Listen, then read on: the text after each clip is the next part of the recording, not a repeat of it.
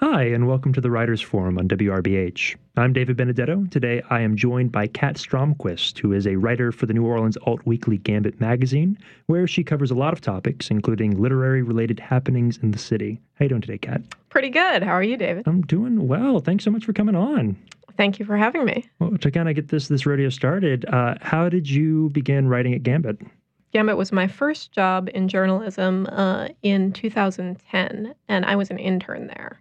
And I got that job because I knew the person who was doing the editing for the fashion and lifestyle section there then. And she had seen my writing in, believe it or not, my live journal and was impressed by it. She was sort of a casual friend. And she was looking for an intern and asked me if I might like to intern there. And after my internship, I freelanced for Gambit and some other outlets for a long time. And just about exactly 2 years ago, in fact, tomorrow is my work-iversary. Oh, wow. I got the news that there was a position open there, like a full-time staff position. So I applied for that job and received an offer for it, and I've been there since. Oh, great. Were you big into live journaling? Oh, I was an avid live journaler. In fact, I recently made an archive of my live journal, and it is over 2,000 pages. Oh, wow. So if ever I need like a tome to publish or like my memoirs, I have like plenty of source material. There you go. The primary source is right there for the taking. No, that's great. And you've done kind of a lot of different beats for the magazine in your time there. Starting out, I've been through all of your archives, obviously, which is a scary thing for you, obviously. All of the archives. Good Lord. Well, you did a series initially called On the Clock, which looked at New Orleanians with fun jobs. And I thought that was a really great idea and a great framework. And I was wondering if you could tell me about some of your favorite ones that you did. Oh, definitely my favorite one was the gentleman who manages the safety for the amusement park at Storyland at City Park. And he gave me the rundown on just how seriously they take safety there and the ins and outs of managing safety for an organization like that. It's definitely, as someone who is not the most comfortable person on roller coasters, I found it faintly reassuring to discuss with him everything that goes into that. Good. Normally, so like seeing how the sausage is made actually made you feel better this time around. That's nice. Somewhat better. Although he did tell me that when they say don't rock the cart on the Ferris wheel, they very much mean that. Okay. Oh, no. So, FYI, listeners, do not rock the cart. It's not just good advice. Okay, my anxieties are back up again, so that's nice. Well, cool. Well, and to kind of flash forward a little bit, just last year you wrote a big piece for the magazine called Is New Orleans Worth It? Right. And you got a lot of attention for that piece. I know a lot of commentaries, especially in New Orleans, obviously, but around conversations that are happening nationwide. And I was wondering how did you come up with the idea for that piece, and how did you kind of execute it, and how was the response for you?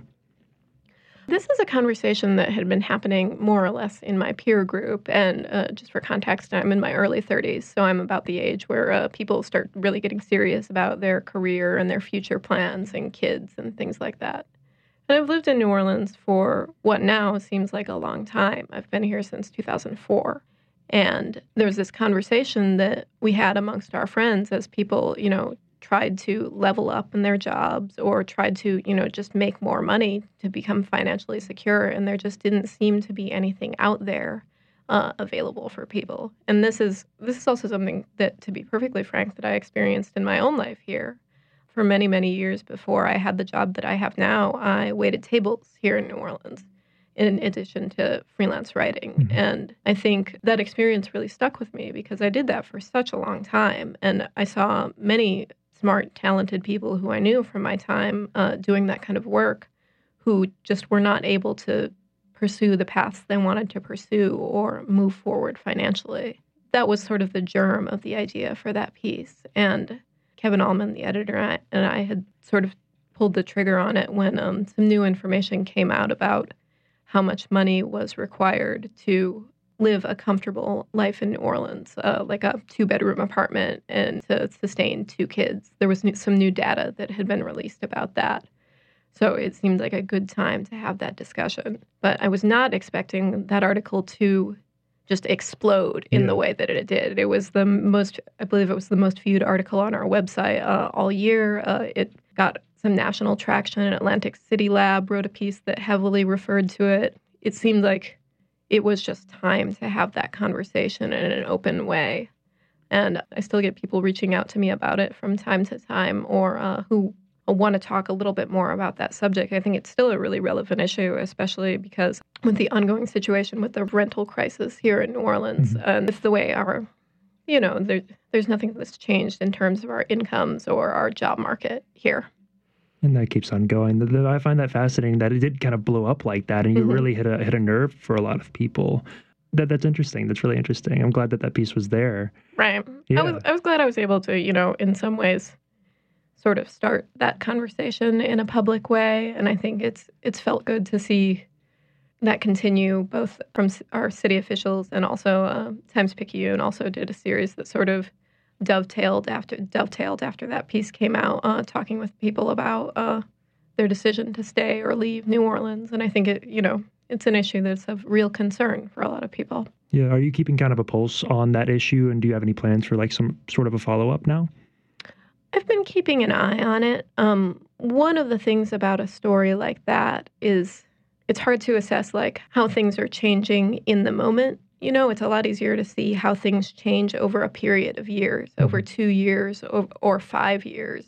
Just on like a day-to-day basis, like new reports come out, we get new information, but there's not necessarily that, we don't have that either that anecdotal or that sort of like cultural understanding of what's changing over time. Yeah, no, I get that. To kind of flip it, another role you kind of take for Gambit, or one of the things you write about, is literary things in New Orleans. Right. When did you start doing that? That's something I've been doing since the beginning of my full-time career there. And I think it's something it's kind of funny because for a small town, we have so much, like such a wonderful, robust literary scene. But it doesn't get a whole lot of attention from our media, I think, just because everyone's so shorthanded. And there's so much else that goes on. There's, festivals and food coverage. All those things need to be attended to. So this is something that I do just as sort of like it's almost like a personal soapbox in a way. Yeah. Like, I really love that there's so much that happens here, and I'm very proud of our small literary scene. And also, it gives me the opportunity to talk to some really interesting writers. Yeah. So I'm sure you know all about that. I do. I feel the exact same way, which I love. And I'd be interested to hear your opinion on, as best you can, obviously, because it's massive in its own way for such a small city. But for our listeners that may not be aware, could you kind of give like a roadmap of the literary scene here, just as you've experienced it? Well, there are a number of things that happen regularly, and then we've had really good luck with one-off events recently. I think obviously the big players in town are Garden District Bookshop and Octavia Books, who will book like national writers. Like last night, I saw that you talked to George Saunders. He spoke at a reading sponsored by Garden District last night, so that's always a good source for if you're looking for big national authors on their book tour. That's where they'll come through, those small local bookstores. There's also a number of great readings and open mics. I think we connected through the Dogfish reading series, yes, which is another one I think is really great. And that's sometimes it's poetry, sometimes it's fiction, sometimes it's a number of mixed genre things. And that's a monthly that goes on in the Bywater. And then there's several open mics. One I really like is the Blood Jet poetry reading series at BJ's in the Bywater, and that's a weekly. There's also another place you can look for big names is through the universities. Tulane does a really good job at booking national talent. Rebecca Solnit is going to come in March, I believe, to Tulane. She's the progenitor of the term mansplaining. Yes. For anyone who might not be familiar with her, she's sort of like this very cerebral essayist. And also UNO does a good job, too, with their bookings. And also with, I think, UNO, which is the writing program I came out of, I think they do a good job at cultivating a literary community in town and making sure that local writers, connect with one another and also stay in touch even after they finish the program, or even through events that are hosted through the program that people attend who may not be part of that academic realm. It's great. I love the UNO program. It's funny, Emma Walsh was my professor in college, and I know he's doing a great job with fiction over there. I know you have people like Carolyn Hembry working in the poetry department. And is Mari Kornhauser at UNO, or is she at LSU? I don't know. That name isn't familiar to me, actually. Someone I don't know yet. That's cool. She's a cool woman for what I know. I know she worked on Treme for a bit. But you mentioned you came out of that program and you graduated, and you got your MFA in 2013? Yes, that's right. How was your experience there, and what made you decide to get an MFA? I loved my experience at UNO. That was the first time that I had ever really met anyone else who was seriously interested in writing. I didn't know other people were like that. I didn't know that other people took books as seriously as I did. I didn't know that other people were as passionate about their writing as I was, which is that's like the natural egotism of the writer right there, like not believing that other people take this as meaningfully as I personally do. But I had a really great mentor there, long-term research professor John Gary, and I decided to go to the MFA program there because I was at UNO just kind of casually taking a couple classes to entertain myself, and I took one of his poetry workshops, and I got really excited about some of the things he was saying and what they were doing. And also, too, because I'm someone who did not take my undergraduate career seriously at all. Like, I enjoyed a good party in college. And but when I got to grad school, I was able to have that kind of, like, life of the mind experience that I sort of missed out on in undergrad because I was too busy, drinking beer and hanging out. Yeah, I get that. And I have friends who are in UNO still for either a second undergraduate or their own master's degree. And I think that campus is kind of situated to be like, you go there to work. You really don't go to UNO to party. Right. Yeah. You're not staying too much by the lake to just like stay there and hang out. No, absolutely. And I think the writing program there is really special too, and just that it is a community on campus, whereas UNO doesn't necessarily engender itself to that in like other programs because they have so many commuter students and not a lot of people live there, but people move to the city to attend that creative writing program. And I think they do a great job at like cultivating a social scene amongst those writers and just, letting those people who attend sort of like nurture each other, if that doesn't sound too sentimental. No, I get that. No, totally. Well, tell me a little bit about your writing. You do poetry mainly? I write essays in poetry, yes. My MFA is in poetry. That's what I thought. What would you describe your kind of poetics as, or your interest in the poetic realm? A lot of my work, it's sort of in a confessional mode, but perhaps not quite what you might think of when you hear that term. A lot of it has to do with sort of the subconscious, the sort of like dark, intrusive thoughts that we almost like don't allow ourselves to have, like images that pop into your mind and that you try and push away because they're alarming or frightening, or like a lot of my work also has to do with dreams. I use a lot of fragmentation and line breaks and sort of surrealistic images. And also a lot of my poems reference other books. That's something that I sort of didn't realize I was doing for a long time. And then I began to notice the number of times I'd mention a book or a character or something. It's a lot of those poems spring out of things that I'm reading. Interesting. Or things that I've loved to read in the past. Yeah. Did you kind of lean into that once you noticed it, or were you kind of taken aback? I was surprised, but it also makes sense given so much of what I do does have to do with just snatches of thoughts and fragments and things. Like a lot of what populates your head, I think, is the things that you're reading, the books that you know. So I was surprised, but not displeased, I guess. Yeah, that's a good way to be then. You're unconscious bringing things forth that you're okay with. That's usually not how it goes, but it's nice to have it happen. Right. Yeah, well, I know you brought a few poems. I was wondering if you wouldn't mind sharing it. Sure, I can read something for you. I think maybe I'll just read one poem that's maybe a little bit longer. How does that sound? That sounds great.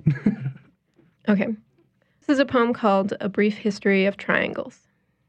In the cab of a red truck traveling down Highway 1, or maybe somewhere lesser known near the glimmering corn on the horizon of 90 in Illinois, or the 10 in Texas where they'd see billboard abortions in the dead grasslanded marsh that seems no one could ever own.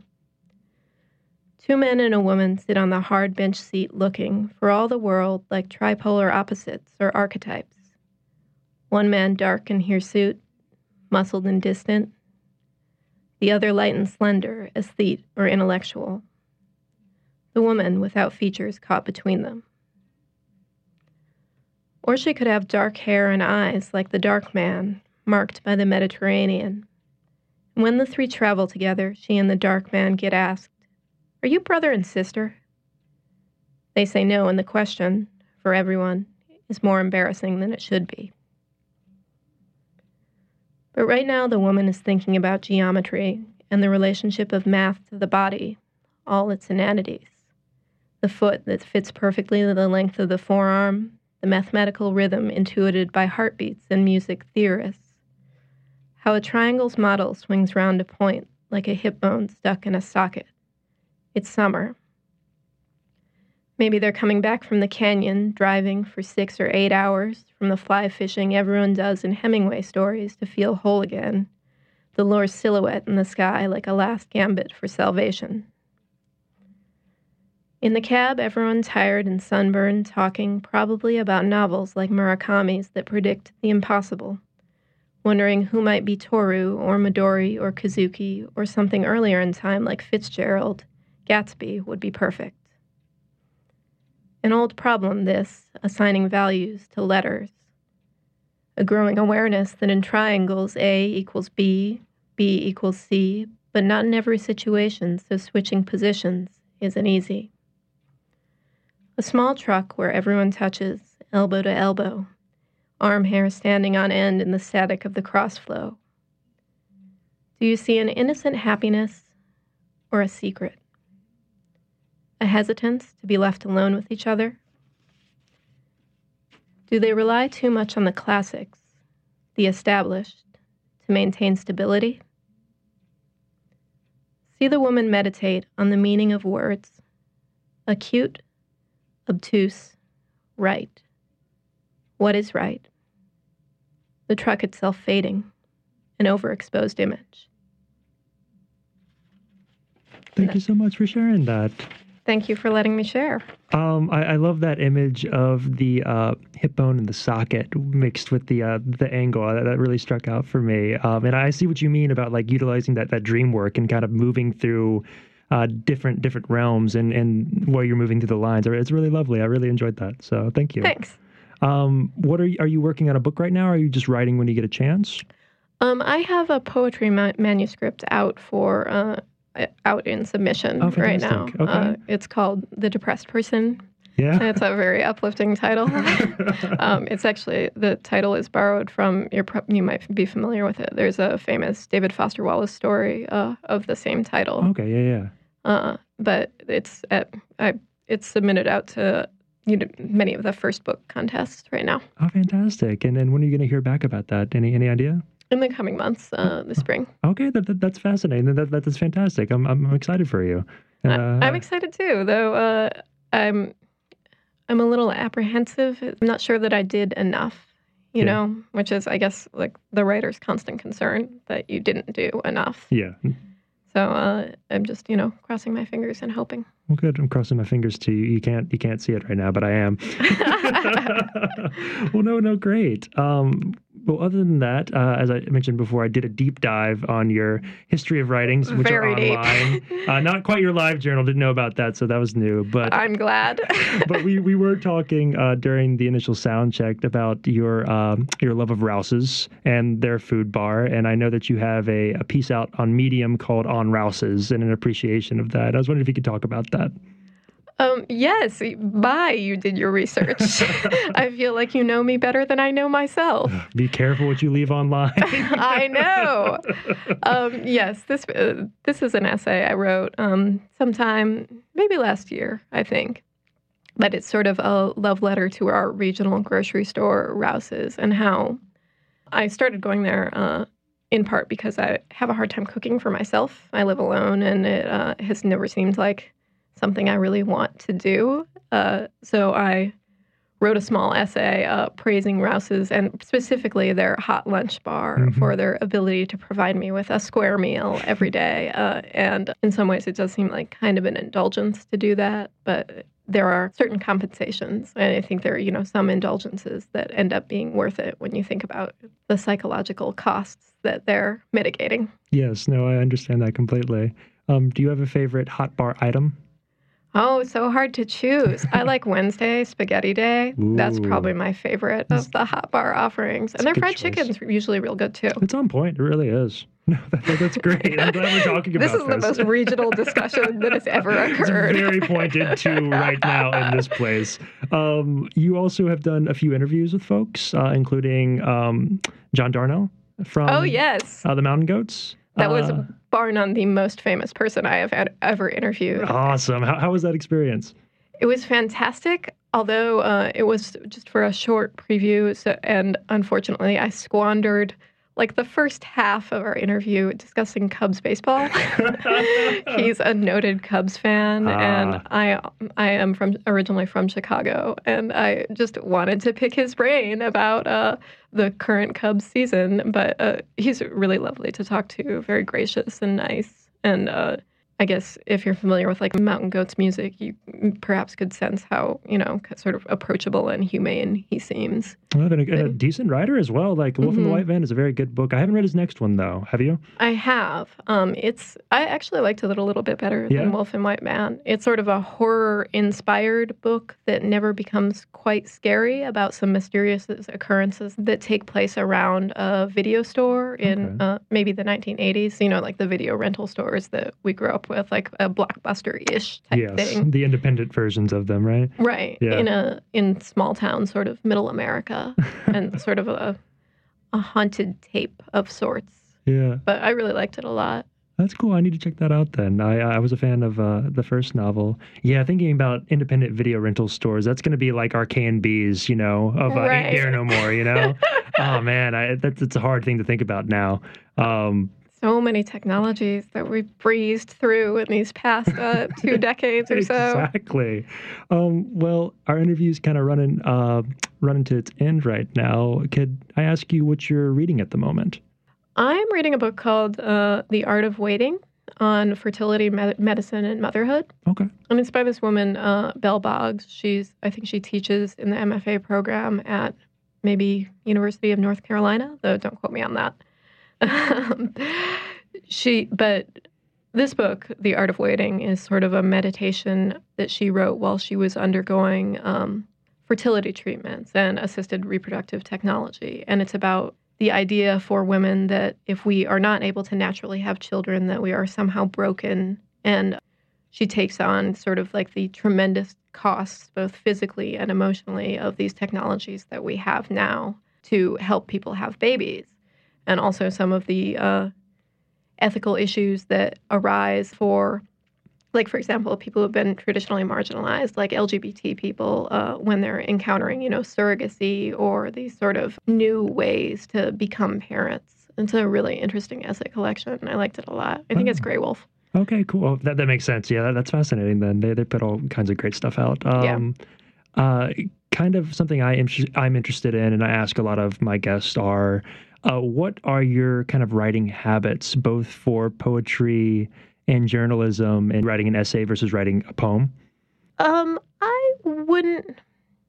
My routines are a lot different now that I go to an office every day and sit in front of a computer and am expected to write there. Yeah. It's much different from when I was just working on my own and, religiously visited the same 2 coffee shops over and over again. But, I think some of my habits and customs are, like, I am not able to listen to music at all when I'm writing. I know a lot of people enjoy that, but, like, the sort of rhythm of the words doesn't make sense to me if I have music on. I would like to be that person who gets up at 4 a.m. every day and churns out, 3 pages or 2 poems or whatever. But I am just not. That's not my practice. I understand. I'd like to be that person too, and it just does not happen. Who is that person? They must exist because I always hear about them. Same. Apparently, I think that stereotype is way overblown. Whatever. Right. No, cool. And interesting. What about writing poetry? Is there anything different within that? Working on poems is something that I tend to do in short bursts. Like, I can usually only do it for about 40 minutes to an hour at a time. Yeah. For some reason, I find that, I can sit and work on a journalistic story for, 3 hours will pass in the blink of an eye. And I think it's maybe the sort of intricate nature of poetry, like the smallness of it when you're working with something that only has 46 words in total, like you have to sort of like chip away at it, Hmm. and it's very like mentally taxing in a strange way. So I usually find myself setting aside a small amount of time, like, okay, I'm going to do this for 45 minutes. And then no matter what happens, I'm going to knock off because otherwise it just becomes too, Much. yeah. Draining more than anything, right? Yeah, strangely so. And especially too, since I would not I would not describe my poems as particularly autobiographical, but they Yeah. do contain some elements of, my emotional life. And so that's taxing. Right. Yeah, I could see that. Interesting. Really interesting, Kat. Well, to kind of round us out, are you working on any pieces right now that you're excited about, or anything we should be looking for in the next edition of Gambit? I am working on a project related to student loans. I don't want to say too much more than that before it appears because it's still taking shape. Yeah. But that is that's what's been on my radar for some time. Okay. And I think it maybe in some ways is somewhat related to that piece we were talking about earlier, the Is New Orleans Worth It piece. Okay. Interesting. Well, we're looking forward to seeing that in print eventually. Right. Yes, I think that should appear sometime, perhaps in March. Okay. Well, awesome. Well, Kat, this has been a pleasure talking to you. It's been really great. Thank you so much for having me on. That was Kat Stromquist, poet and journalist who works for the Gambit Weekly. And you've been listening to the Writers Forum on WRBH 88.3 FM here in New Orleans. You can catch our show every Thursday at 3 p.m. and on Sundays at 8:30 a.m., barring Tulane baseball games. And all of our interview shows are archived on WRBH's SoundCloud page, which can be found on soundcloud.com/WRBH Reading Radio, as well as on iTunes and Google Play. I'm David Benedetto. Until next time.